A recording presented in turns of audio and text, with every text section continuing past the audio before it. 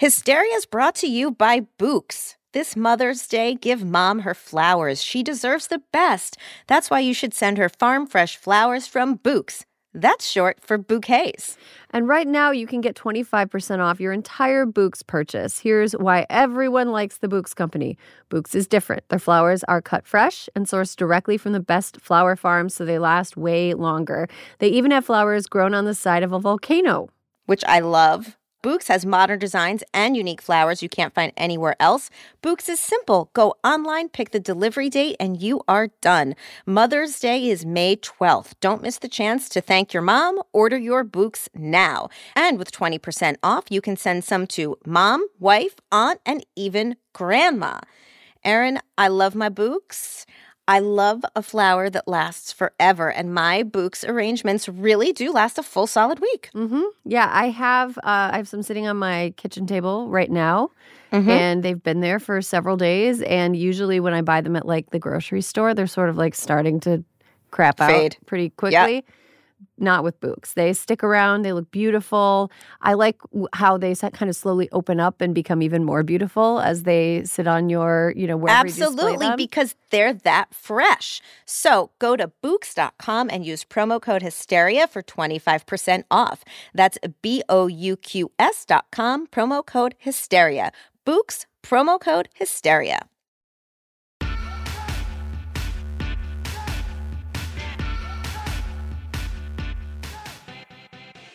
Hello and welcome to Hysteria. I'm Erin Ryan. And I'm still Alyssa Mastromonaco. You're still Alyssa Mastromonaco? Erin, someday I have to figure out how to say my name better. It's very, syllabic. How else would you say the name Mastromonaco? I don't know. We just need to come up with something cooler. So we'll just put that on the docket for fall 2022. But I feel as though the Italian language was designed around the fact that all the vowels are open and all the consonants kind of jump into the next vowel, which makes it a great singing. It makes it a good singing language. So I think if you were doing it, you'd be like Alyssa Mastromonaco or something like that. But I say Mastromonaco. I just don't know. I'm upset and tired of the way I say my last name. I feel like being a part of a show like The Rehearsal would only cause you to spiral into self-hate, much like the actual show did with the actual star of The Rehearsal, which is great. It's one of your faves. It's so good. I cried in the finale. That was like me in The Split. I cried and cried. I'm glad we found our TV sanity corners this summer. Yeah. This week, we're joined by Dana Schwartz and Grace Parajani to tackle the following questions. What does Biden's student loan relief plan do? And what doesn't it do? Does being an effective world leader mean being the most boring human alive? And who has a bone to pick with primary results coverage? All this and more right now. Alyssa, welcome to Hysteria. I feel like I never welcome you specifically to Hysteria. Oh, Erin, I'm always feeling welcomed. Oh, that's good. Well, I just don't want to take you for granted. You've been doing this thank you. 200 times, at least more than 200 211. It's so many times. So, well, let's start the news this week on a high note. It's the best way to start the news. Indeed. It's sometimes the only way to successfully get through it without being like, mama. Okay, so to start on a high note, this is kind of a lighter than normal high note, but it really made me feel happy in a sustained way. So do you remember the American Girl dolls? Of course. I mean, they still exist, but do you remember them as a part of your childhood? They came after my time, but I remember them for the kids I babysat for. Right. Yeah, the OG historical ones were super popular. Exactly. In the 80s and 90s. And since then, I've been in an American Girl place before. It looks like it's approaching Disneyland levels.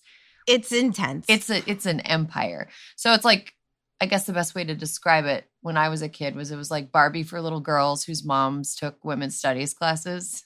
And 100%. Or went to all women's colleges. Right. Or wouldn't let their daughters wear two-piece bathing suits until they were at least 12. Which was my mother. Okay, so there's a new American Girl doll in town, a historic American Girl doll, not a contemporary one. And the real story of how this doll came to exist is almost as interesting as the fictional American Girl doll books. Except maybe the one where Kirsten's best friend dies of cholera. Can't believe that's in a children's book. I sometimes think back to Meet Kirsten and I'm like, That was fucked up that they killed. It's borderline Grimm's fairy tale. They kill Marta in the very beginning of cholera. Anyway, so let me set the stage for you. The year is 2020. Okay. The month, September.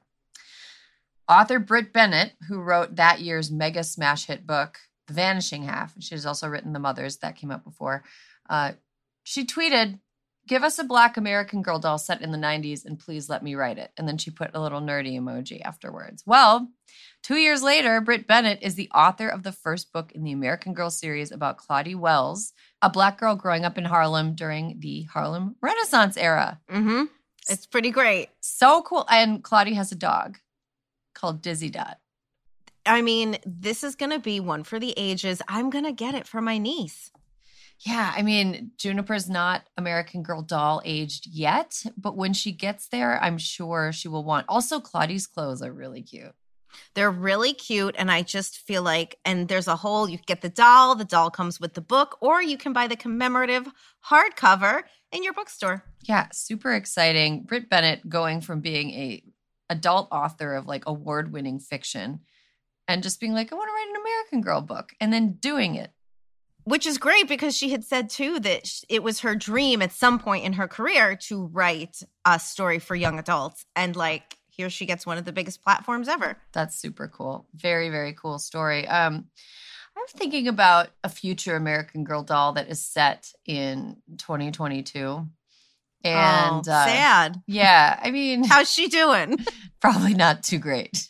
I mean, lost her rights. Yeah. Not a great time to be a real or fictional American child. But I was thinking, I think an American Girl doll that is, 8 years old in the year 2022 would have a mother or a father that had a hard time paying off their student loans. I feel like that would be a major plot point in that book.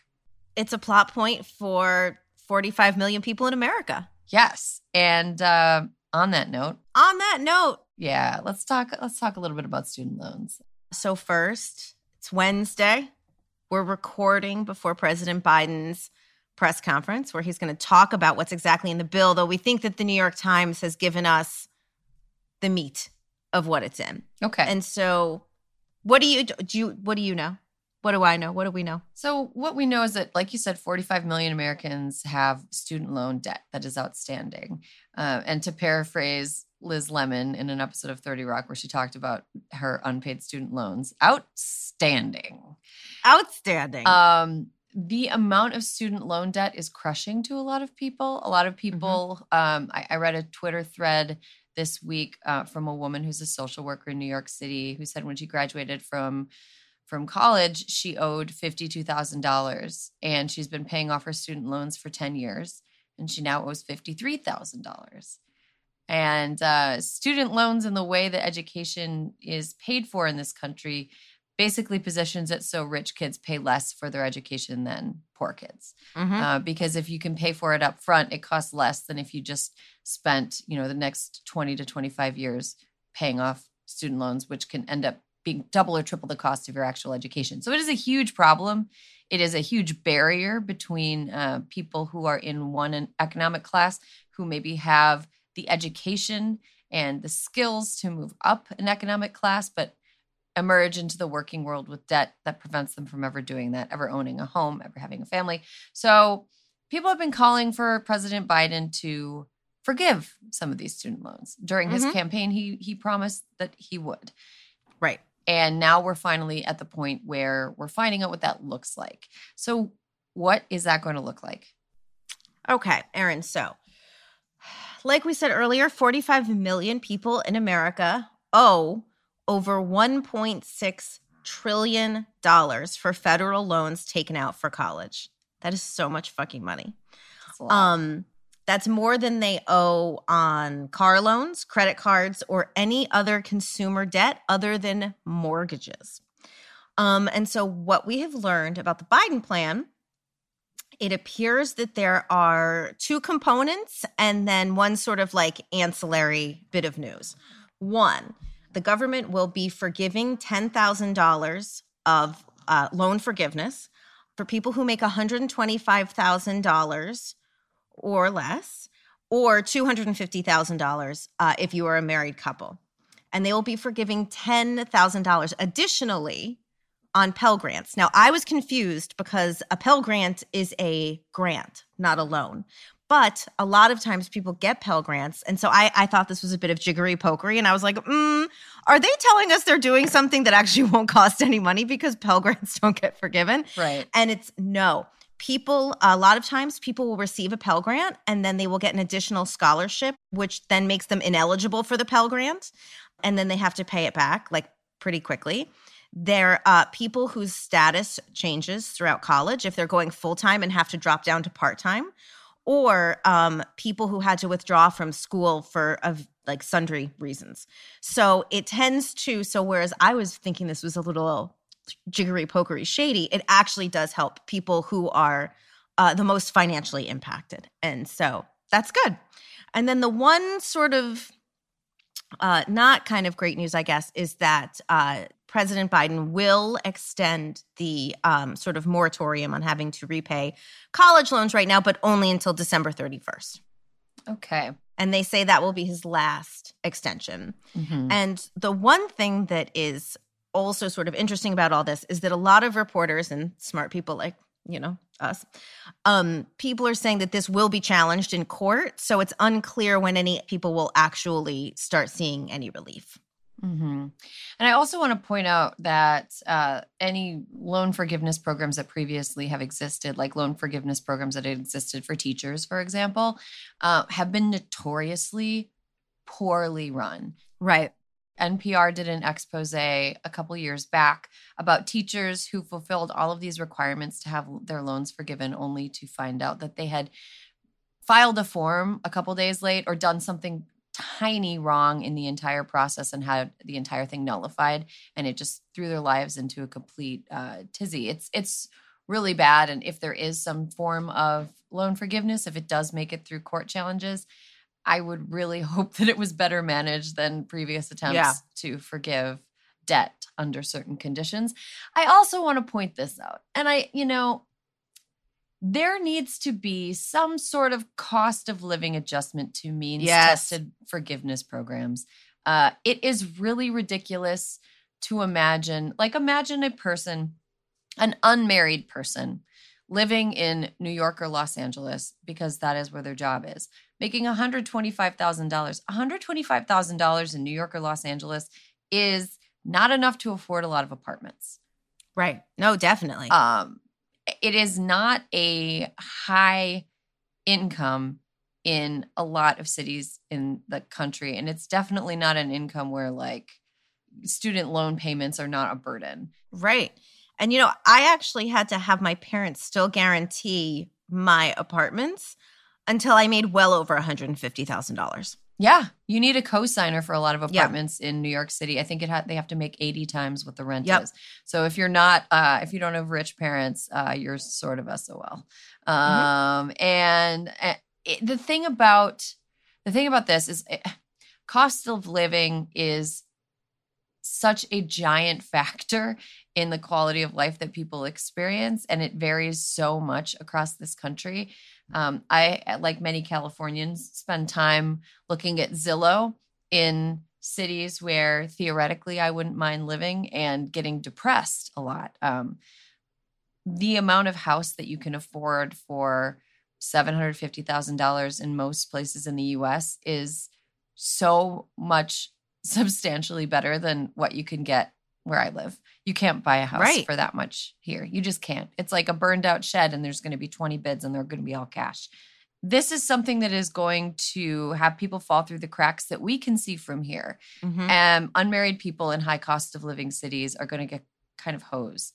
Also, people who owe more than $25,000. I mean, $10,000 is not nothing, but it's also not what a lot of people need. And Alyssa, my understanding is that forgiving more wouldn't really cause that much more of a ding. That is what I have been reading online. Some of the analysts, financial analysts, have said that, like, truthfully, if you didn't cap it at $125,000, the if people are talking about how much this adds, I think that this program would add something like $300 billion to the federal deficit, something around there. And if you just kind of said anybody who has it can have $10,000 of relief, it's like a incremental, it's like a marginal add collect to the federal deficit. So it's like, at some point, why don't you just let everybody have it? It's like, look, it worked for Social Security. Like, let everybody have it. We all pay our taxes.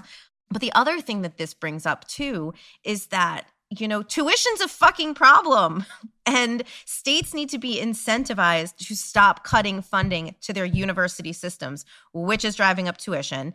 They need to be funded in a way that incentivizes them to use a larger percentage of their endowment on student aid and on tuition. And also, maybe we could rethink how many jobs really need a college degree. Mm-hmm. Just saying. I would also add that I think that there should be caps on the total amount that a person should be expected to pay back over the entire life of the loan.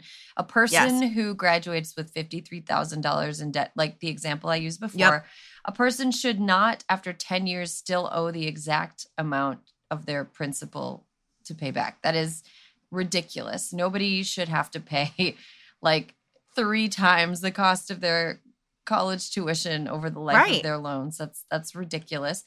And, while we're talking about this, I think that student loan debt relief is it's going to be a major boon for some people. It's going to be super helpful for some people. I don't want to downplay the significance of a $10,000 loan forgiveness, especially for like a married couple making under $250,000 totally living in a lower cost of living area. I don't want to downplay that at all because that is a lot of money. It's progress. Yeah, it is progress. But you and I have talked about on the show that there's other forms of debt that might have a little bit of a wider impact on Americans as a whole. And one of those things we've talked about is medical debt. Forgiving medical debt, I think, would make a huge difference to people. And I don't think there's any way to spin medical debt forgiveness as something that only helps, quote unquote, the elites. Right. So that's just throwing that out there. I think, if anyone's listening, we feel pretty passionately about this one because this is something that every person in America should be able to go to school. You do not have a choice if you have to go to the hospital. And I heard a story this morning about how the cost of ambulance rides are going up. And some ambulances now don't take certain kinds of insurance. And it's like, you shouldn't have to, in a crisis, be like, I'm sorry, Greenport ambulance who picked me up from my car accident. Do you take United Healthcare? Oh, yeah. Like, that's an absurd proposition. It's a fucking absurd proposition. And so I agree. I would like to see a task force put together on how we could relieve some medical debt. Yeah. See, again, as with this, we're always going to come up against people who profiteer off of bundling and selling debt-based securities and financial instruments. And to those people, I say, fuck off. Whatever Entirely. Whatever you have, you don't need all of it. You don't need all of it. You are profiting off of the collective and commodified misery and debt subservience of millions of people. And fuck it. You do not need what you think you need. You do not need. And you're gross and I don't like you. That's how I feel about cosign. Yeah, cosign. That's how I feel about people who are profiteers off of debt like medical debt and student loan debt. Let's see what else. You know what? I wanted to talk about this when it came out the other week. We didn't really get into it, but when I saw this piece of news, I was like, this guy's going to be the president one day. And I know I've said that about a couple people. I think I've said that about Liz Cheney, but like with dread. And I'm saying it in hopes of maybe like blunting it and making it so that doesn't happen. But this, I don't think I would mind if this person became the president one day. They do a good job. They do a good job. Secretary Mayor Pete. Honestly, he always has to be Secretary Mayor Pete. Secretary Mayor Pete. If he became the president, he'd be President Secretary Mayor Pete. He just adds the titles to the front. I don't know why, but I feel like it's appropriate. He's in charge of the U.S. Department of Transportation. And on August 3rd, the U.S. Department of Transportation proposed new rules to protect airline passengers in a way that when I read them, I was like, oh, thank Amen. goodness. Amen. So the rules would codify the department's longstanding interpretation that failing to provide refunds for airline cancellations or significantly changed U.S. flights is an unfair practice. So basically, if an airline changes the schedule enough that it's a cancellation or like drastically moves when your flight is, you are entitled to a refund. So it also would require U.S. and foreign air carriers to provide refunds for pandemic-related travel cancellations instead of vouchers or credits. Mm-hmm. So if you can't fly because of the pandemic, you just get a refund. It's not, you don't get an airline voucher. They just give you your money back, which is great. Another part of that, which I was reading on one of my parenting newsletters, is I didn't realize this, but in some airlines charge for families to sit together. What? Yeah. Some airlines charge for parents to get seats next to their children. You have to pay a premium for seats that are together. For some airlines. My brain is blowing into a million pieces. Right. So the new rules would also make it so airlines should not be charged. There's like a very sternly worded, do not do this anymore. Airlines should not be charging for parents to sit next to their children. And I can't believe that wasn't a rule already. Because what's the alternative? They sit with strangers? Yeah. That's fucking dumb. Strangers don't want to do that either. Nobody wants that. No, in all fairness, I do not want to do that. I do not want to sit next to someone else's child and just be like, okay, well, I'm just by a What do I do? Yeah, I'm just sitting by a kid now. I mean, I'm sure your kids are lovely, but I don't want to be responsible for your kid on No, I don't want the flight attendant handing out peanuts and being terrified if your kid has a peanut allergy. I don't know. Yeah, I don't know.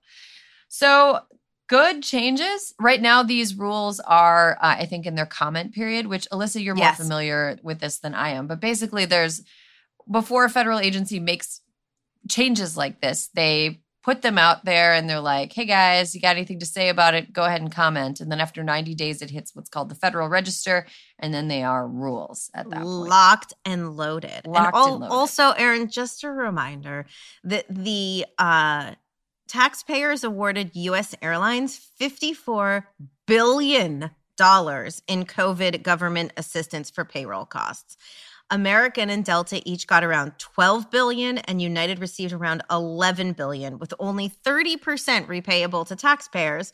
So to me, this seems utterly fair. Absolutely fair. I think that airlines that cancel flights for any reason or move them more than 3 hours should owe passengers refunds. There's no there's some flights that are the door-to-door time on a flight almost makes it more worth it to take a 6-hour drive. Totally. Yeah. So anyway, that's good. Secretary Mayor Pete, future President Secretary Mayor Pete. Yeah, and we'll be sure to follow up on this one once the comment period is over. Oh yeah, I'm really excited for this because well, I'm sure we'll have new things to complain about when it comes to air travel, but these are huge steps for consumer protection. Huge, especially because I don't know about you, but unless I'm going on a vacation, flying away on a vacation, which I haven't done in almost 6 years at this point, you're going to do something, right? Like we're going to do a show. We're coming out to do the podcast.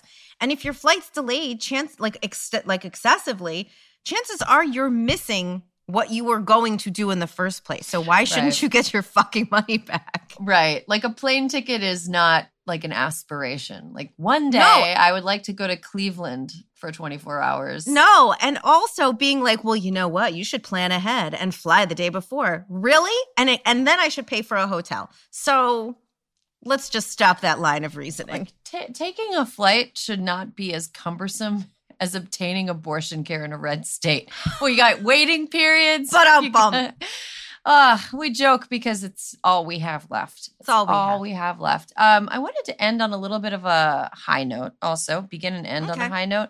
We've been talking about voter registration data because we don't know the total impact of Dobbs on voting, but we do know the total impact of Dobbs on different states and who's registering to vote and in what numbers. So we've talked about Kansas, We've talked about Wisconsin. We've talked about Michigan. New data from Target Smart, the same firm that brought us that data, has found the Keystone State, Pennsylvania, is also showing huge upticks in young women registering to vote in the wake of Dobbs.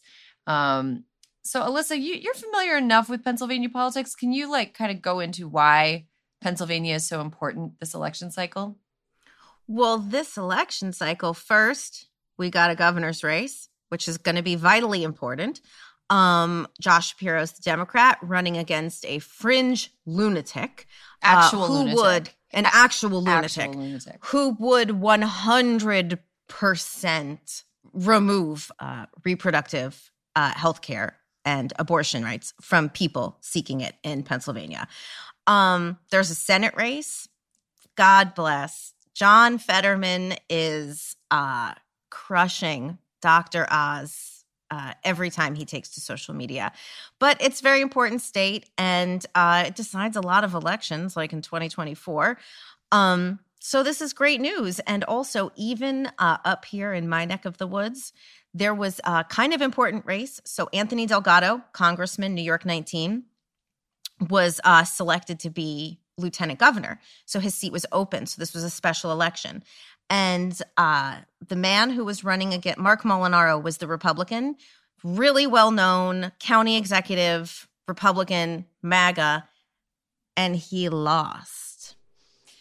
Yeah. So that district is something I know that every single time there's a special election in a district that is gone for Biden and also went for Trump, there are, pundits that are saying, oh, this is a bellwether election. This is a bellwether election. But this is something that a lot of people were taking a look at. And this is... Yeah, it matters. I'm not saying it's dispositive, but it matters. It does. It does matter. And it's something that some prognosticators are saying does not bode well for Republicans going into the 2022 midterms. Sometimes when we talk about stories like this, there's a part of me that's like, oh no, I don't want to talk too much. Jinx it? Yeah. No, I know. Or engender an attitude of complacency or this feeling that we can just sit back and let things play out because we are the ones playing the things out. Sitting back is not an option. In order for things to go the way that they need to go, everybody needs to have their hair on fire until November. And I will say, even in this state where we have access to abortion, all the signs said abortion is on the ballot, which is, by the way, what you and I have been saying. A vote for a Republican is a vote for an abortion ban. And I will say the local Democrats were very close to our messaging, Erin. Good. Well, good. I hope they listen. I hope they keep listening. We're going to keep giving advice. Some of it's going to be bad, but we will not take responsibility for it because we don't have to, because we're not elected officials and they are. We are podcast hosts. So good stuff happening in Pennsylvania. There's a 12-point gap in registrations by women since Dobbs. That's pretty good. And in New York, in Alyssa's stomping grounds, a special election went the way that Republicans did not want it to go. Mm-hmm. Also good news. Also good news that Republicans have nominated some of the worst Senate candidates in recent memories. It's a real clown car, I would say. Clown car. Yeah, it's a real clown car. But like spooky clowns, like the real menacing clowns. Are there clowns that are not menacing? I mean, I think like Ronald McDonald is a clown and he's not super menacing, but then they're the menacing ones. You think Ronald McDonald is not menacing? I mean, I think he's not menacing like that clown. What's his name? Okay. The creepy one. The creepy one in the sewers. Pennywise. But Pennywise. Imagine coming home and opening your door and Ronald McDonald is standing in your living room. That is scary. Okay, that is scary. I grant you that. I guess it's more like Ronald McDonald in his natural habitat, like McDonald's, is not as scary. So if you saw Ronald McDonald in McDonald Land, you're right. He wouldn't be scary. If you saw Pennywise anywhere, scary. I think if I saw Pennywise in Ronald McDonald Land, I'd expect that he was visiting the Hamburglar. I imagine that they're friends. To eat him for lunch? No, to hang out and catch up. Talk about what their college friends are doing. I think they went to college together. Okay, anyway. I'm hungry. Me too. I'd give anything for a hamburger. I would really like a pile of fries and some fry This utensil. The fry salt? I want there to be a utensil that I can put over my fingers to eat the fries so that my fingers don't get greasy. Get chopsticks. Oh, good call. Good call. Okay, we have to take a break. When we come back, we have our panel together.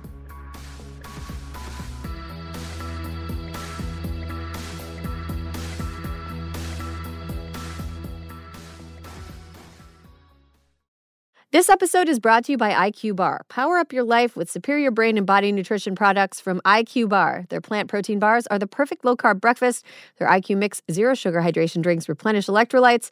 And their IQ Joe mushroom coffees will keep you focused all day long.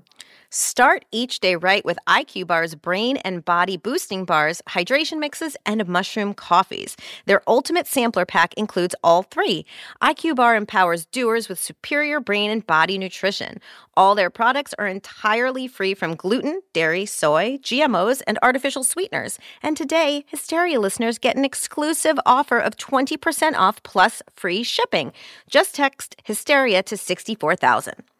One thing I love about IQ Bar is, first of all, right now it's really dry where I am. Oh, okay. It is hard for me to stay hydrated. I'll just be going through my day and I'll be like, why am I so parched? I'm parched. I'm in a bad mood. I feel like I'm going to pass out. And it's, you got to drink some water. You got to stay hydrated. I really like their IQ Mix Zero Sugar hydration drinks because it allows me to rehydrate myself at a time when I feel like the atmosphere is trying to take all my moisture away. Well, and sometimes you need more than just water. Sometimes you need more than just water. I also love IQ Bars because I love a portable breakfast. I love a grab-and-go breakfast, no dishes. Love something I can walk around holding and eating. I like something I can eat in my car without endangering the lives of me and every other motorist on the road. A breakfast burrito, not the safest thing to eat behind the wheel. IQ Bar, go ahead and do it. Good for you. Great ingredients. Helps you stay focused and alert throughout the day. And and you don't have to dirty any dishes. Refuel smarter with IQ Bar's Ultimate Sampler Pack.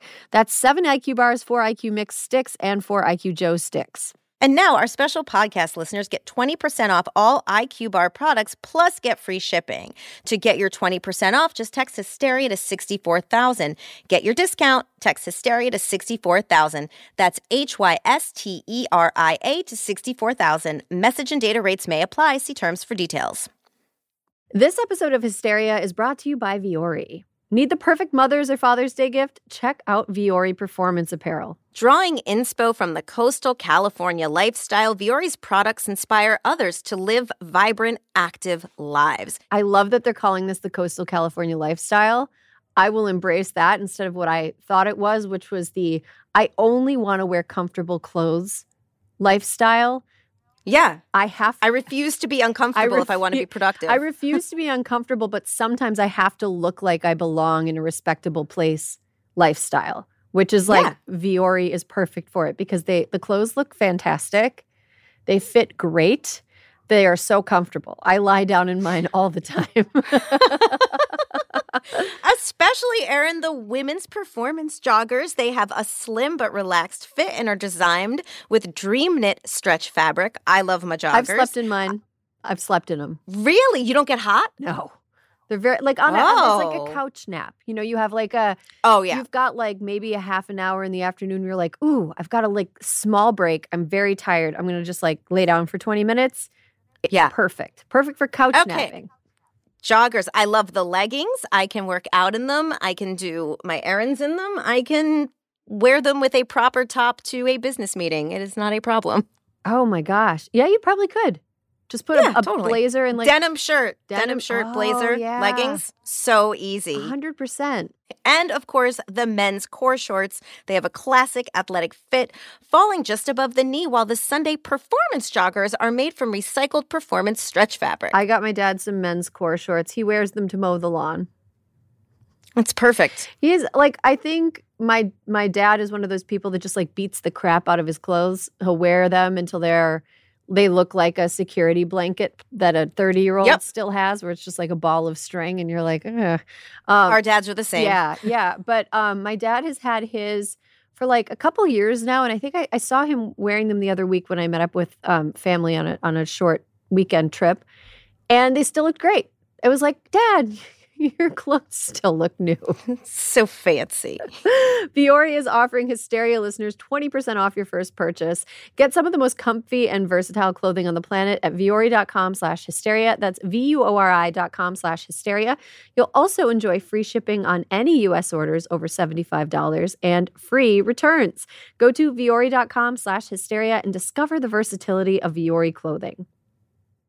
Rev up your thrills this summer at Cedar Point on the all-new Top Thrill 2. Drive the sky on the world's tallest and fastest triple-launch vertical speedway. And it's your last chance to get more fun for less with our limited-time bundle for just $49.99. Get admission, parking, and all-day drinks for one low price. But you better hurry, because this limited-time bundle ends June 30th. Save now at cedarpoint.com.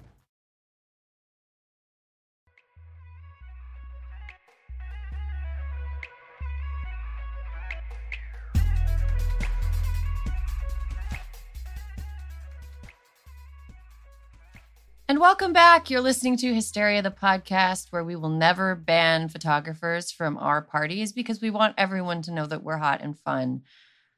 Right, Alyssa? I mean, am I hot? I'm fun sometimes. You are I don't hot know. and fun. No, look. See, I am... You know how there are like people who are into different, legs or backs. I'm into personalities. That's my thing. You know what? I might have a hot personality. You do have a hot personality. Thank you.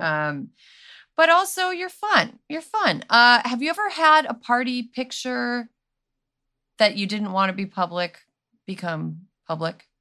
Yeah, I can still see it in my brain. Can you describe it to us? I mean, should I? Yes, absolutely. I mean, let me set the scene. Good Will Hunting had just come out. It was the University of Wisconsin, 1997. And we had a party in our apartment that just, people were doing things. People were doing things. And we thought it was funny to take out our disposable cameras because there were no camera phones back then. And, a couple months later, we were like, wow, these are terrible, sort of incriminating for later in life photos. And we all agreed to the trash chute they went. But it's seared in my head what those photos looked like.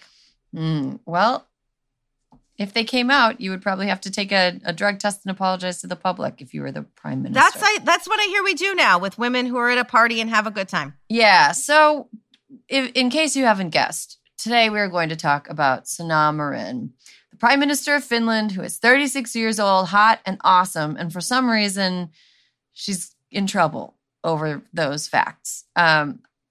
It's a little bit more complicated than that. But in order to talk about what we expect of women who are high profile in the public eye, let's bring in our panel. First off, she's a New York Times bestselling author. Never gets old to say that. Never gets old to hear it. I know. And host of the Noble Blood podcast. She can probably give you some theoretical pointers about theoretically how to poison your theoretical enemies. It's Dana Schwartz. 100%. Thank you so much for having me. Yeah, I couched that because I didn't want you to get arrested. I also have to say, so for the sequel of Anatomy that's coming out next year, there is like a poisoning subplot, and my Google search history any court would convict. I love it. If Olivia Benson came to see what was going on in your house, you'd be prime suspect. I was like, what is lethal dose of arsenic? Arsenic undetectable. How to make arsenic undetectable? So if let's say you were on trial for murder and I was a prosecutor and I was helping pick jurors, I would try to pick only very old jurors who didn't understand why someone would Google stuff like that. Yeah, or people who just don't read fiction, who don't understand fiction. But if you pick people who are too old, they'll be like, that's how I got rid of my first husband. You have to, no, the perfect juror for this case would be those people who get mad at Holden Caulfield on Twitter because they don't really understand fictional things. Oh, man. And rounding out the panel today, she's a writer, producer, and currently has 2 shows out in the world. First, Solar Opposite Season 3 is on Hulu. And Star Trek Lower Decks Season 3 drops today, Thursday, August 25th. And also, she can give you a few tips for how to be funny in outer space. It's Grace Parajani. All the time. How are you? I'm very curious about what a non-lethal amount of arsenic is, because I mean, Dana, please inspire us. Is there such a thing, or is any trace amount? No, I will say during the 17 and 1800s, arsenic was used in dresses and wallpaper to get a green color. It's literally called arsenic green. Oh. Arsenic. Pharaoh and Ball. Pharaoh and Ball has a lovely arsenic green color. Ooh. Interesting. Okay, so let's get to the topic of conversation today. We're going to talk about the Prime Minister of Finland and the ensuing kind of, I don't know, kerfuffle about it. I mean, we're all kind of rolling our eyes, but Grace, I want to start with you. What do you make of this news story? Why do you think it's a news story? And do you think that if she were a 63-year-old man getting drunk on a golf course, people would care? Nobody would give a shit, for sure. I will say that my first take when I heard this story was just seething jealousy, because here's this attractive, prominent woman who is the prime minister of a country and also manages a work-life balance where she's able to party. I feel like I haven't partied since the Obama administration. It's been a long time. So, Same. you know what I mean? So I admire the fact that she's able to have this work-life balance, but I wonder if my jealousy is the reason that this story has been as popular as it has been and why it's been such a thing. I think all the haters are really just jealous. Interesting. Dana, what do you think? For sure jealous, but also I think it just highlights, I mean, I'm not reinventing the wheel with this, but that impossible gauntlet that women in power are forced to walk, because really the subtext is we don't want women in power, because if they're too, rigid and buttoned up, they're stiff and boring and unattractive. And if they're too fun and young and youthful, they're frivolous and unserious. And you have to walk this impossible tightrope, and any step in either direction is immediately seized upon. And it's just the purpose of that is so no women are in positions of authority. Mm-hmm. I mean, to be fair, they are the more emotional sex, right? Well, yes, our hysterical waters every month, the magnet flow of our oh, there's a cat. See, that's why we shouldn't be in power. I know. Just constantly being distracted by parties and cats. Periods. Don't forget periods. Oh my gosh. Highly distracting. They make us crazy. They make us not able to participate in gym class. So the thing about this story that really, at first it was sort of like, oh, there's this video out in public of her having fun. And then it was, oh, people who are her opponents are accusing her of using drugs. And now she's agreed to take a drug test, which is absolutely ridiculous. Alyssa, I wonder what you made of this story as someone who has been in the public eye and subject to this sort of scrutiny. Well, the funny thing is that in the period of my life when I felt that anything I did would be scrutinized, I didn't do anything. I didn't go out. I didn't go to parties. I literally just went home and went to work every day because I was actually worried about this, and that somehow my behavior would reflect badly on Barack Obama. That's crazy. I really was never in jeopardy of doing anything that was going to embarrass him. But the thing about what's happening in Finland, fundamentally, who did she hurt? Who was negatively impacted by a dance party, which is all that it was. That's all that was on Instagram. It is absurd that she was asked to take a drug test. She was dancing and her clothes were on. There is no indictment of character here.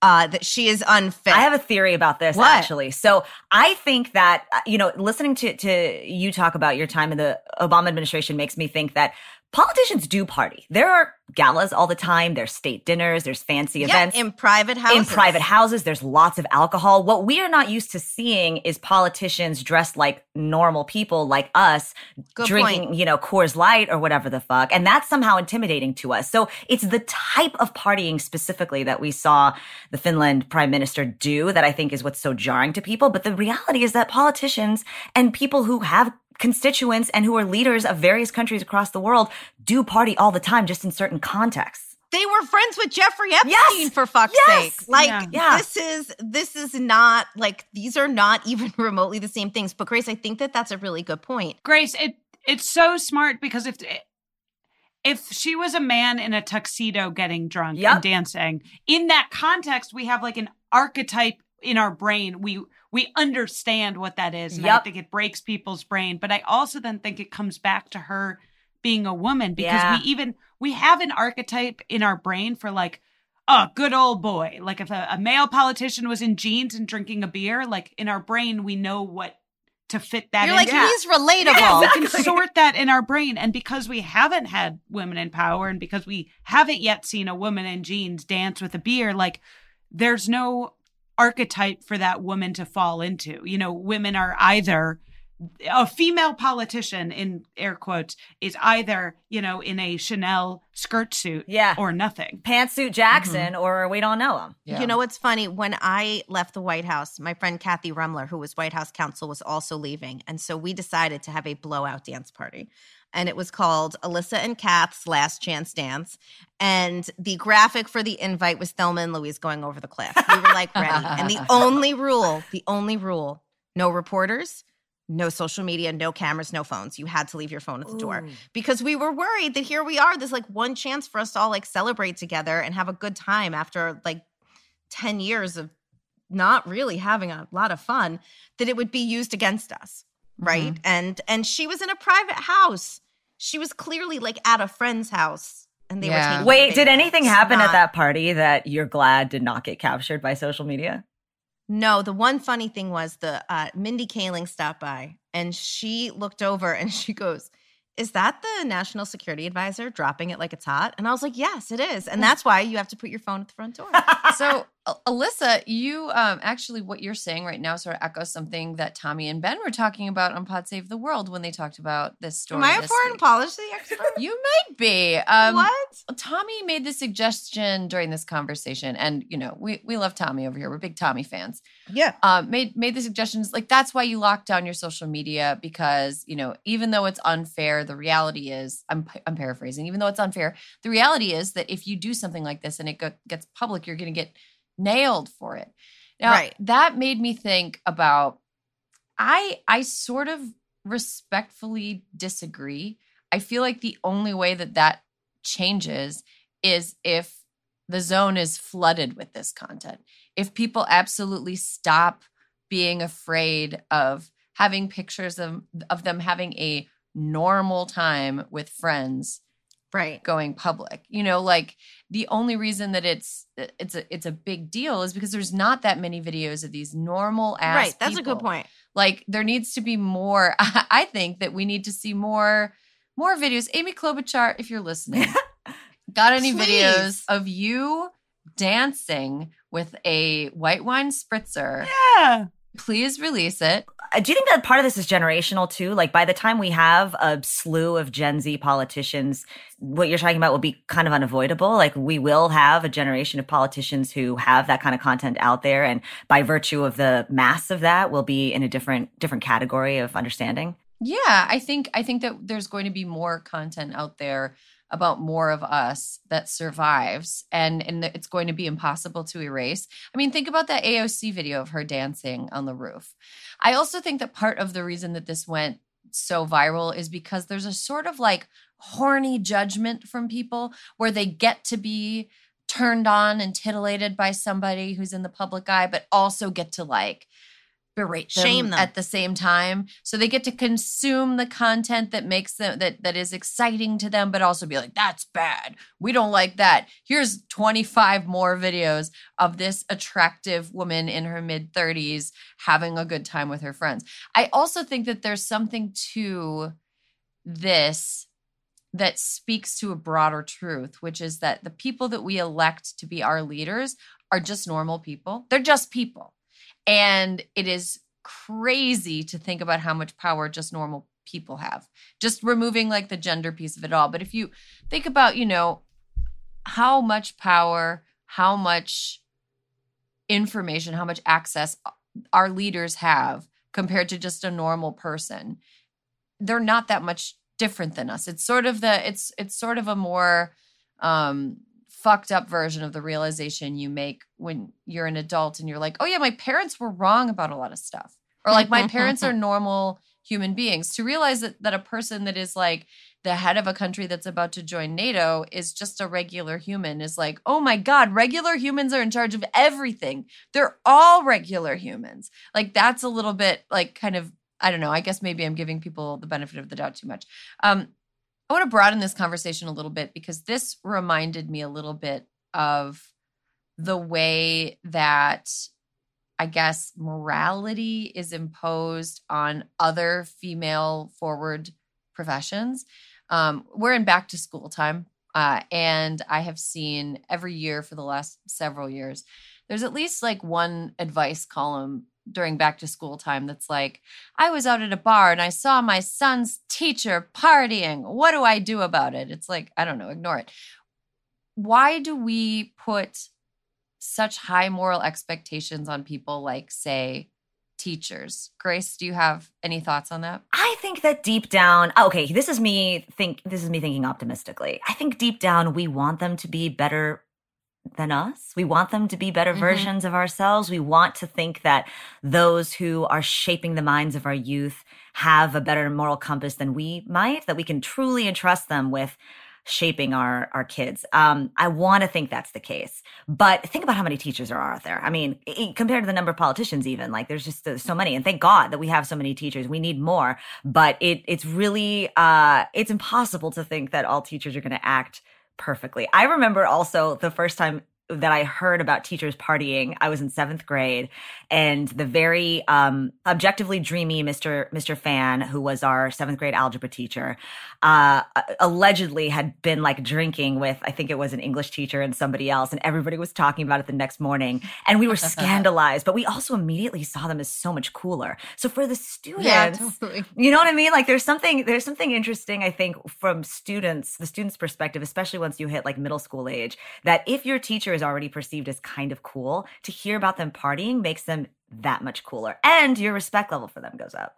Dana, do you have any thoughts on this? Yeah, there's like this weird sexism that really rubs me the wrong way, where it's like the sexist guys who are disguise it by praising women. It's like, think about the Southern politicians who like on like Mother's Day, these like, you know, Republicans who will vote against women's right are just like, oh, I couldn't do anything without my wife who handles everything. And, you know, she's so much smarter than me and so much, you know, more capable. And like women are the most beautiful angels on, you know, God's green earth. And they put women on this weird pedestal about like how smart and good they are. But at the same time, through the back door, you're like, okay, but you're treating them like they're not human beings. And then you're taking away their rights and their autonomy. And also, if a woman actually was in a position of power over you, you would not. Like, you're great with like calling your wife nice and saying your wife is smarter than you. But actually, if a woman was your boss, you wouldn't be okay with it. Mm-hmm. Alyssa, what do you think? No, I think that it's like, you know, you want your teachers. It was kind of the same thing for me as Grace. Like, you know, we had a teacher in high school who was young. That was the other thing. Most of my teachers were they were, I guess, my age. And but then you get the one young teacher and you see the one younger teacher who's like at the bar, and you see them at the bar because you're eating dinner with your parents at the table, you know, like 5 rows over.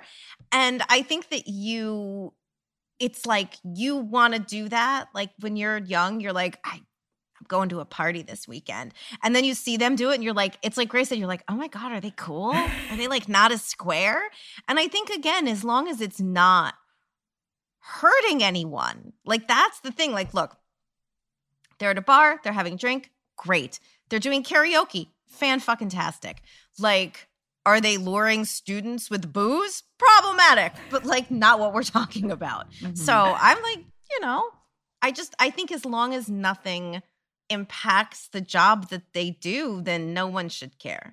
Mm-hmm. Mm-hmm. It seems like a really old-timey throwback to when teachers weren't allowed to be married, or teachers weren't like, I'm talking about like one-room schoolhouse times. Marms, school marms. Anne of Green Gables. Yeah, yeah, exactly. Yeah, or like be pregnant. Pregnant teachers were like where people get fired for that all the time. And it's like, it's dehumanizing, as we've implied in this conversation. It's dehumanizing to treat women who choose a profession as people that only exist for and within the profession. Like, they are not allowed to exist outside of the profession and have any goals outside of teaching and caring for other people's children.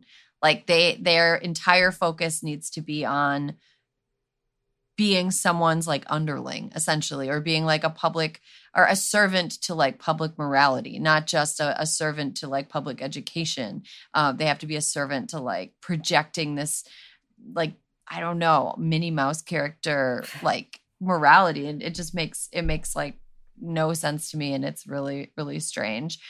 But, at the same time, let's talk about who sets the standard for public officials. Like, let's go back to the Amy Klobuchar example, just because it's the funniest, because I think she would A, be the most fun at parties, and B, least likely to have videos of her being fun at parties out there. Like, what is something that you would see a public official do that would make you think, maybe they're not an effective leader? I mean, rails off someone's balls would probably do it for me. Balls? Yeah, balls. Why would you snort close to there? I don't even know if you can do that. It's just what came to my brain. I don't think you could. Whoa. That doesn't seem possible. I was thinking rails off tits we've heard before, but rails off balls. Like, what's the opposite of a glass coffee table? The human scrotum. I'm uncomfortable. I mean, I would admire someone's creativity. Really? You would think, no, that's the kind of leadership we need in Washington. But you know what it is? Okay, here's the thing, though. There's doing it, and then there's having the lack of judgment to be filmed and photographed doing it. Yes. Right? Like, I do think that lack of judgment, and what I will say about our friend in Finland, she did nothing wrong. Whoever posted the video or leaked the video, not like a great friend. Like, you had to know there'd be some blowback there. I mean, Alyssa, let's talk about the paranoid aspect of this. Like, Finland just is like in the process of joining NATO. Who doesn't want them to join NATO? Vladimir Putin. Let's talk about. Let's talk about this conspiracy theory that I love. Why isn't this in the conversation? Like, maybe she made Vladimir Putin mad, and somebody in her inner circle is somebody who is, doing stuff. Getting on a payroll. Double ding, agent. Ding, ding. Mm-hmm, I mean, it's not. Look, I'm basing this on nothing. This is based on literally nothing except for the fact that it is the MO of an entity that would want to embarrass somebody who did something they didn't want to do, to try to access footage of them doing something that they would think was embarrassing and releasing it publicly. Why wouldn't they do that? I mean, and if that's the worst compromise they have, like, carry on. Exactly. That is exactly the type of thing, hypothetically, Russia and Putin would do also. Yep. Mm-hmm. Yeah. I mean, it all seems, I don't know why that's not part of the conversation every time something like this leaks. It's like, who did it? Like, and who did it and why? Right. Who did it? Like, that is exactly my point, Erin. Yeah. It's like, probably, I mean, because it's probably not, it's not a friend. It's not a friend. I would think not. Can't be a friend. Why? For what end? To what game? What level of? Do you think that she knows who took the video? Ooh. I bet she has a feeling. Yeah. She knows who took the video because the phone was clearly like propped up and they were dancing into the phone. But it's who leaked the video. Okay. And they might not be the same person. Okay. Correct. Because maybe the video, if we're going to get all Nancy Drewy here. Sure. It's a funny video. They're clearly having a good time. I bet they don't do this often. Like, get the chance. I don't mean dance. I mean, like, get the chance to hang out together. Yeah. And so I bet they circulated the video to the group chat because it was funny. Someone has a Finsta, maybe. Something. Sure. Finsta. Putting the fin in Finsta. I like it. Can I also have a minute of a I have to say a historical precedent, which is that Kaiser Wilhelm's sister, Princess Charlotte, so this is like, in the 1800s, would host like top court officials at this hunting lodge, and they would have like orgies. And then a few weeks after it happened, everyone who attended this orgy at the hunting lodge received an anonymous letter blackmailing them. No. And people don't know who it was, but now people are like, well, was it the Kaiser's sister? Did she invite them there to blackmail them? Yeah. Obviously. Brilliant. That's a slam dunk. Right? Oh, man. Just letting you know, these things happen. Sometimes it's the Russians, sometimes it's the Prussians. I mean, I think these are all very interesting questions. If you had a friend, okay, let's say that you were the prime minister of Finland. If you were her and you knew who had, like, what would you do, like, within your social circle, if this happened to you? If some video that you didn't want being made public was made public, and it was beyond you just saying, like, can you please take that down from your Insta stories? It had, like, become widely circulated. What would you do? I think you know which of your friends on a gut level is the kind of shitty one. Yeah. Do you confront them? Do you cut them out? What do you do? It depends, because I sort of think that having one wild card friend is good for the soul. Like having that one wild card friend who you just don't know what they're going to do. It's good. You got to have that one person. So, but if you got two, you can get rid of one of them. But and maybe that's what it comes down to.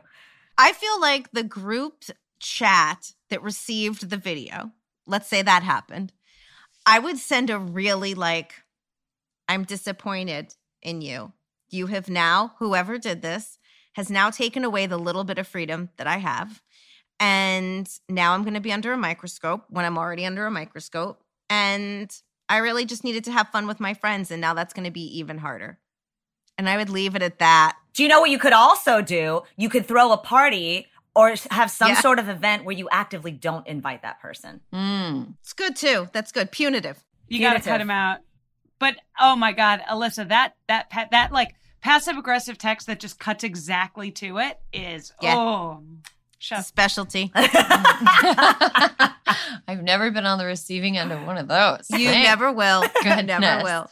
Thank goodness. This is just kind of a wacky pitch, because I do really feel for the prime minister. I think that for everything that I've read about her government has been indicative that she's doing a good job, and that she's cool and young and has good ideas, and people really like her. So this sucks for her, and my heart goes out to her. Unless she released it herself to distract us from something else going down in Finland.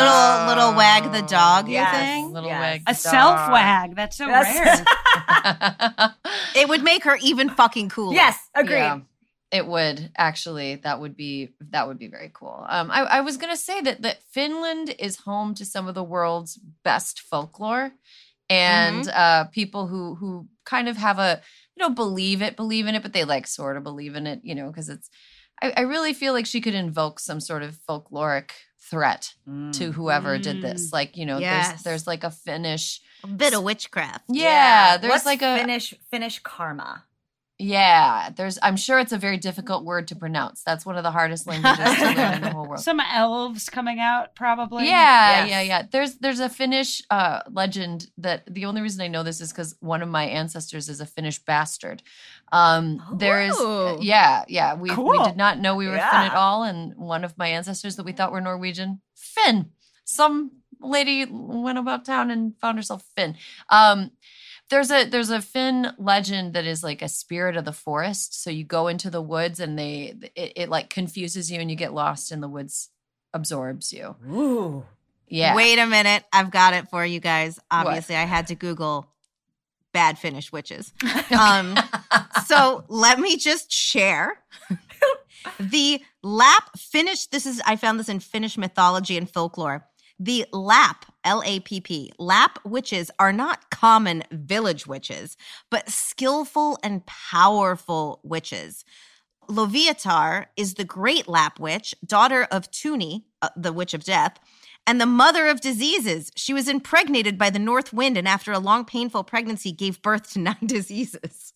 Cool. What? This That's so feels cool. like the one This feels like who I'd call on. I'm just That's cool. We should do a spin-off podcast in the month of October where we just talk about cool folklore. I love that idea so much. Okay, Weird that Finnish is witches. at minimum, a segment that must occur. Yes. Every single week we'll do some. Caroline, take this down. Yeah, take it down. We don't know if this is going to make the show. Right now, we're just pitching. You guys are sitting in on a meeting. Well, on that note, let's take a quick break. Excited to come back and talk with you guys about I Feel Petty or Sanity Corner.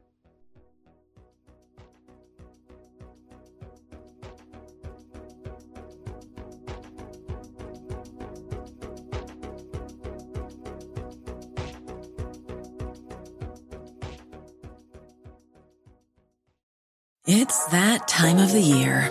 Your vacation is coming up. You can already hear the beach waves, feel the warm breeze, relax, and think about work. You really, really want it all to work out while you're away. Monday.com gives you and the team that peace of mind. When all work is on one platform and everyone's in sync, things just flow. Wherever you are, tap the banner to go to Monday.com.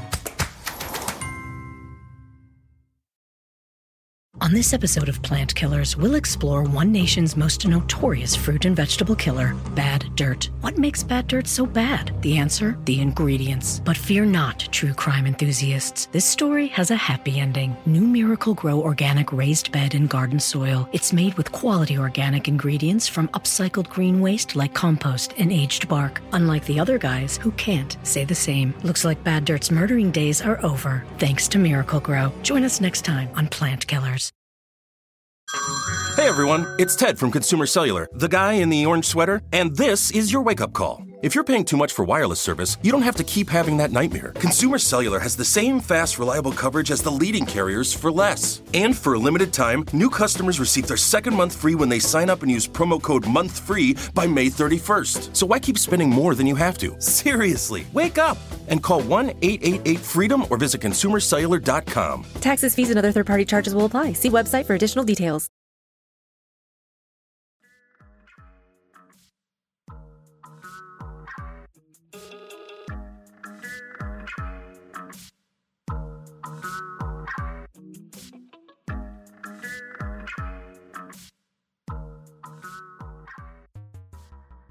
And welcome back. You're listening to Hysteria, the show that sustains you through the week with fun non sequiturs about extremely grim news topics.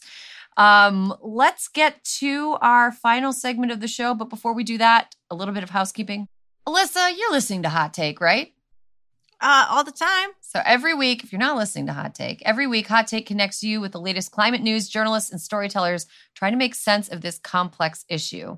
Recently, hosts Mary and Amy took a much-needed TV break to look at how climate is represented in TV and film. They revisited Don't Look Up, Billions, I May Destroy You, and even Beasts of the Southern Wild, Mary's favorite film. I love that movie. So good. So good. Well, Erin, listen to new episodes of Hot Take every Friday wherever you get your podcasts. You don't have to tell me twice.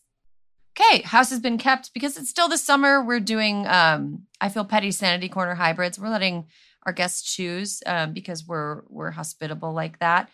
Alyssa, I heard that you were feeling very petty this week. I'm mad as hell. Okay. I'm mad as hell. Explain. You guys, so we had a Tuesday yesterday was primaries. And the erasure going on in the reporting last night was blowing my brain into a million pieces. Couple things. One, here. In New York State, Sean Patrick Maloney, DCCC chair, okay? The head of the whole shebang. The reporting was like, Congressman Sean Patrick Maloney destroys lefty Alessandra Biaggi. And it's like, no. He was DCCC chair. She did fucking great. She ran a great campaign. Why are we not reminding people he was the head of the DCCC? Because that matters. That matters. Resources, people who endorse you, like that all matters. And she has done so much good up in the legislature in Albany that it was really fucking disappointing and depressing. And I also saw, according to a local, upstate New York reporter that he said mainstream won tonight. And I just, again, as head of the DCCC, not exactly sure that would be my tagline. Not going to put that on a bumper sticker. And then another race, New York 10. For those who do not follow New York politics, all you need to know is this is the race that Bill de Blasio was originally running in. Okay. And he dropped out. But New York Times decides to endorse, didn't really have to, of all of these 3 races, incredible people of color running, highly qualified. They endorsed 3 white men. So good for you, New York Times. But in the race in New York 10, which was so close, it was so close. Dan Goldman, many people know him from the impeachment trials, did a great job. And the show Mad Men. No. And the show Mad Men. He looks like the guy from Mad Men. Yes, he does. He does. Who got the story in the New Yorker. Anyway. Yes. He gets the endorsement from the New York Times. He starts pulling ahead. A woman by the name of Yuli New is on his heels. She has represented Chinatown and this district for so long. Last night on CNN and several other networks, they were talking about Dan Goldman and Mondaire Jones, who was in a distant third, and literally not saying her name as she was 500 votes behind the lead. And I just don't know what that gets you. I don't know what that gets you. I don't. It was disappointing. Do they think that the race wasn't disappointing? Important? I mean, if they're reporting on it, clearly they think it's important enough to. No, it was the jazziest race. It was like one of the biggest surprises of the night that it was so close. Yeah. And she had like a great organizing. Look, people in this area, it's Lower East Side, it's Chinatown, it's parts of Tribeca, it's parts of Brooklyn. It's big. It just didn't. It's like we all have to rally behind the Democrats who won. That's great, but I just thought that the reporting was really subpar. And that's what I feel petty about. And there's no excuse for that too, because not that there's an excuse when it's a place that none of the reporters, but like people, there's a whole big old building of CNN people in New York City. Like you have no excuse to not know what's happening on the ground in a race that's that close to where you're literally reporting. And the one person who I do want to shout out is Phil Mattingly, because he did get it right and he was reporting properly. And so as I was watching throughout the night, I just want to say shout out to Phil Mattingly. Okay. I think that's a good I feel petty. Grace, are you feeling petty or do you have a sanity corner this week? I'm feeling real petty. Okay. Now, I'll preface this with two quick prefaces. One is that I was stuck on a tarmac at JFK for 3 hours before the plane was turned around just a couple days ago, only for us to have to deplane, and the flight was canceled completely. And then Niall and I had to find another flight several hours later. It was a nightmare. Now, this is very common. Travel sucks right now. Everybody knows it. That's not particularly what I'm petty about, although I am. But I had a lot of time to think about travel. I was thinking about luggage. And here's a dumb thing that I'm super petty about, and I'm willing to be wrong about this, but tell me.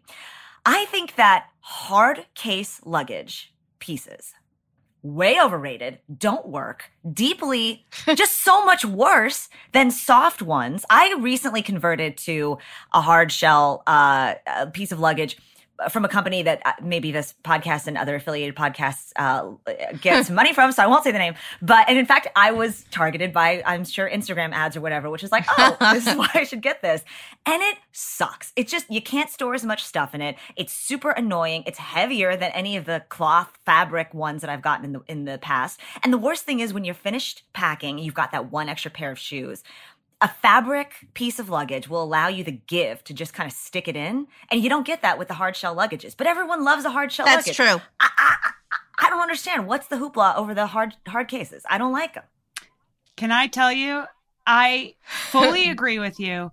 I have had a soft shell, soft cloth piece of luggage from my first trip when I was in 5th grade to go to science camp.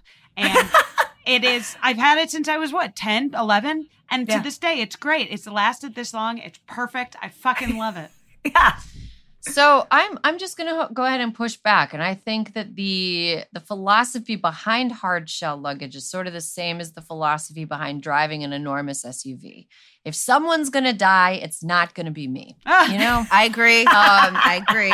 And I'm also going to say, we do have a luggage sponsor on this app, and this is not SponCon. I'm just because I actually used the the stuff that they sent me this weekend when I went on a trip. And they have a weekender bag with a separate compartment in the bottom for shoes. I do and love it that. is Genius. See, that's how you do it.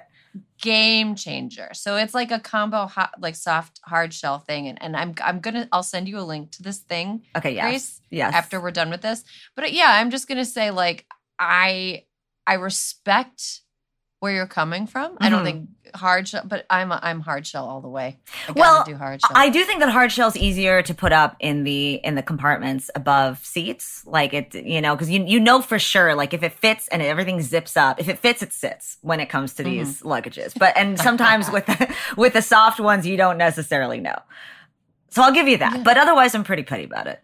Okay. Can I tell you the funniest bad airplane story I have ever experienced? Yes, please. Because it has like some names in it that I'm going to drop, just warning you in advance.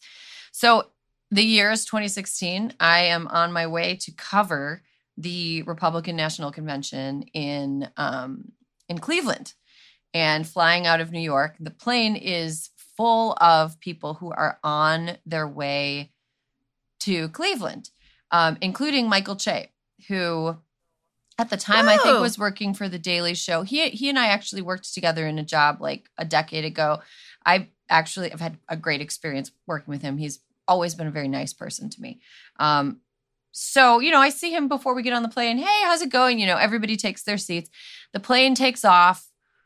It's weird. It's very hot. It never gets very high. And then we're in the air for about an hour, and then they turn around. We do an emergency landing back in New York City. Oh, no. Something happened with like my ears kept popping. It was like something with the plane pressurization, and it was just it was a bad flight, but we landed back in New York City, and we all had to deplane, wait for a new plane, and we were like 6 hours late to get to Cleveland. Okay. We're waiting for the next flight, and right before we board, I see Michael Che like hustling back to the gate. And he was like, guess what I did? I was listening to my headphones the whole flight. We landed. I thought we were in Cleveland. I got off, walked out of the airport. He had walked out of the airport, gotten into a cab, given them a Cleveland address. The cab driver was like, what are you talking about? He briefly argued with the cab driver before realizing he was still in New York City. Then he had to come back in and go through security again. And that was just funny. That's hilarious. A really funny side anecdote involving a former coworker of mine, current SNL Weekend Update host. Michael That's Che. brilliant. Oh my gosh. That's so good. Yeah. So that was a pretty funny one. I'll go next. I'm feeling petty this week. We might have a 4 for 4 petty. I'm gonna leave you in suspense. We do. Okay. Well, Dana's not gonna leave you in suspense. Here's what I'm feeling petty about this week. I'm feeling petty about something I saw on Twitter, which I should just not go on Twitter because it's a rage machine at this point. It is. So there's a tweet. I'm not going to call out the name of the person who did it, but if you want to Google and you care, you can just whatever. You can find it. I'm going to read these 2 tweets that are very, very bad tweets. Millennials who are very cavalier about not having children are in for a shock when they enter their 40s and realize life is only half over. What do you do at that point? Keep trying to be sexy and have fun? I expect to see a lot of sadness and confusion about what to do at that point. Next tweet, without the natural connections that and belonging that literally emerge from marriage and fertility, the latter years become very cold and lonely. Those friendsgivings will get old quickly. So I'm feeling petty about this because this is one of the wrongest things I have ever seen tweeted. You know who is sexy and having fun is not currently married? Cher. Cher is sexy and having fun. Yes. There are, who never had children, who is more beloved and living out an elder. Oprah? Dolly Parton? Oprah, Dolly Parton. There are so many examples of people who did not have children or did not get married that are doing great into their, and also, what are you going to do for the last 40 years of your life? I don't know. Anything you fucking want. Yeah. anything you want. Just, you can work out every single day. Keep those joints in good shape. You can do all these crazy like hikes. You can go to foreign cities you've never been to. You can do all of these things that having. Also, your kids aren't living with you in the last half of your life. We're all going to do the same thing. Like, what the fuck is the point? Yeah, also, I don't like that this person is conflating getting older and becoming a parent with not wanting to be sexy anymore. Like, just because you become a parent, why would you stop wanting to be sexy? No, that's wrong. Every day I wake up being like, I'm going to be sexy today. and I fail. That is exactly how I've started every day since 1991. Day. I'm going to be sexy today. Sexy like Diane Keaton or any woman in a Nora Ephron movie. All beige outfit. Listen, Grandma core. Exactly. Giving grandma core today. Exactly. And here's the other thing that drives me absolutely nuts. So Friendsgivings. Do you think that the people at Friendsgivings just don't have parents? I've been to many Friendsgivings because my family lives too far away for me to justify traveling on the day before Thanksgiving for only 4 days. It is not economically feasible, and it is not sanity feasible for me to travel for Thanksgiving. Also, it's during deer season, and it's weird for me to be in Wisconsin at that time. Everything smells like blood. Everybody at Friendsgivings has parents. Most of the parents are alive. Some of the people who are at Friendsgivings aren't at Thanksgiving with their families because they can't travel. They don't. It's too much of a headache, or their family sucks, or they fucking hate their family. Yeah, or their parents suck because they didn't want to have kids in the first place. Having children is not a guaranteed prophylactic against elderly loneliness. If you are a wretched, unpleasant person, your children are under no obligation to provide you with companionship as you get old and calcify in your angry little space of like wagging your finger at other people in your generation who made different choices than you. Especially if you're not sexy. Especially if you're not sexy. Look, as the second my mom stops being sexy, I am not going home for any more holidays. For any more holidays. I find, and I am saying this as anyone who listens to the show knows, from the perspective of a person who chose to have a child. Like, there is no guarantee that she's going to want to hang out with me as she gets older. Our life together is guaranteed from the time she's born until the time she's 18. I send her out into the world, and beyond that, our relationship is a choice that she gets to make. And I hope that she chooses to have a good relationship with me as she becomes an adult, but she's not obligated to. She's not obligated to. And if I suck, honestly, I hope that she goes to Friendsgiving instead of coming home. I don't want her to be miserable as she get older, hanging out with her old coot of a mom. Anyway. I will say, as someone planning, I'm getting married next week, nothing reminds me that family is a thing you have to love because it is a fucking hassle than organizing everyone's specific family needs. Right. It's like Dana, first of all, my heart goes out to you. You're almost Thoughts there. and prayers. Thank you. Yes, and also so much exciting. So exciting. Oh my gosh. I cannot wait to see. I can't wait to see the dress. But that's a good segue. Dana, what are you feeling petty about this week? Oh, I feel like I've talked about wedding stuff for the last few weeks, so I want to avoid that just because, yes, it's literally next week and I'm in a panic state. I feel petty about people on like literary Twitter on Twitter. And I know this is my fault because they're a humorless bunch, Dana. A humorless bunch. And people just are like, I know what I'm going to do today. Just spew out the worst, most like cut and dry take of all time and just let the people fight. Like, I just don't think people fundamentally even believe the things they're putting out there. Like, I feel like once every 2 weeks, someone on literary Twitter is like, hey, guess what? You don't actually need to read to be a writer. Like, that's just recycled, where it's like, okay, that's what you want to put in the world today? Fine. And then on alternate weeks is the authors are morally responsible for the bad things their characters do, which just isn't true and isn't a conversation that's even worth having. And yet I fall into this pit of having these conversations again and again and again. And I just, the mechanism of Twitter is fundamentally broken because it lets this keep happening. That take of you don't have to read to be a writer is about as sensible as being like, you don't have to train to run marathons. Well, I mean, maybe you don't, but you probably do. And then it's like, not everyone can read. Some people listen to audiobooks. And I'm like, fine, great. That's a form of reading. You're taking in the word. It's not like sitting there and like digesting with your, I consider audiobooks a form of reading. It's not the same as, literary Twitter, Dana, is a pile of snakes. It is not very fun. Doesn't look great. Okay, so we're feeling petty about literary Twitter. We're feeling petty about Friendsgiving being somehow denigrated as not good. We're feeling petty about election coverage. And Grace, what were you feeling petty about? Hard case luggage, baby. Right. Right. But not the hard case luggage that advertises on this show. Actually, no, 100%. And I've cross-referenced that, by the way. So, no, we are all good here.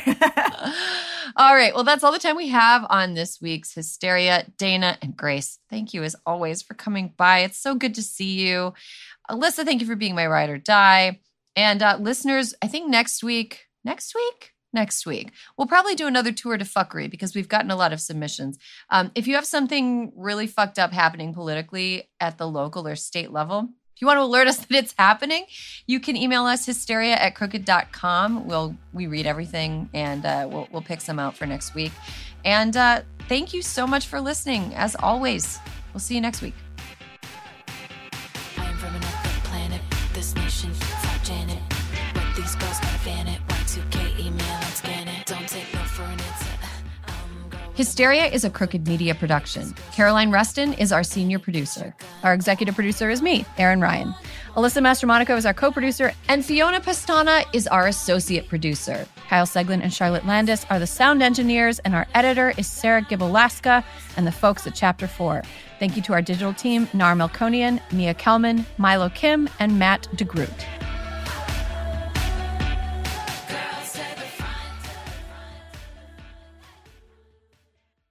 It's that time of the year. Your vacation is coming up.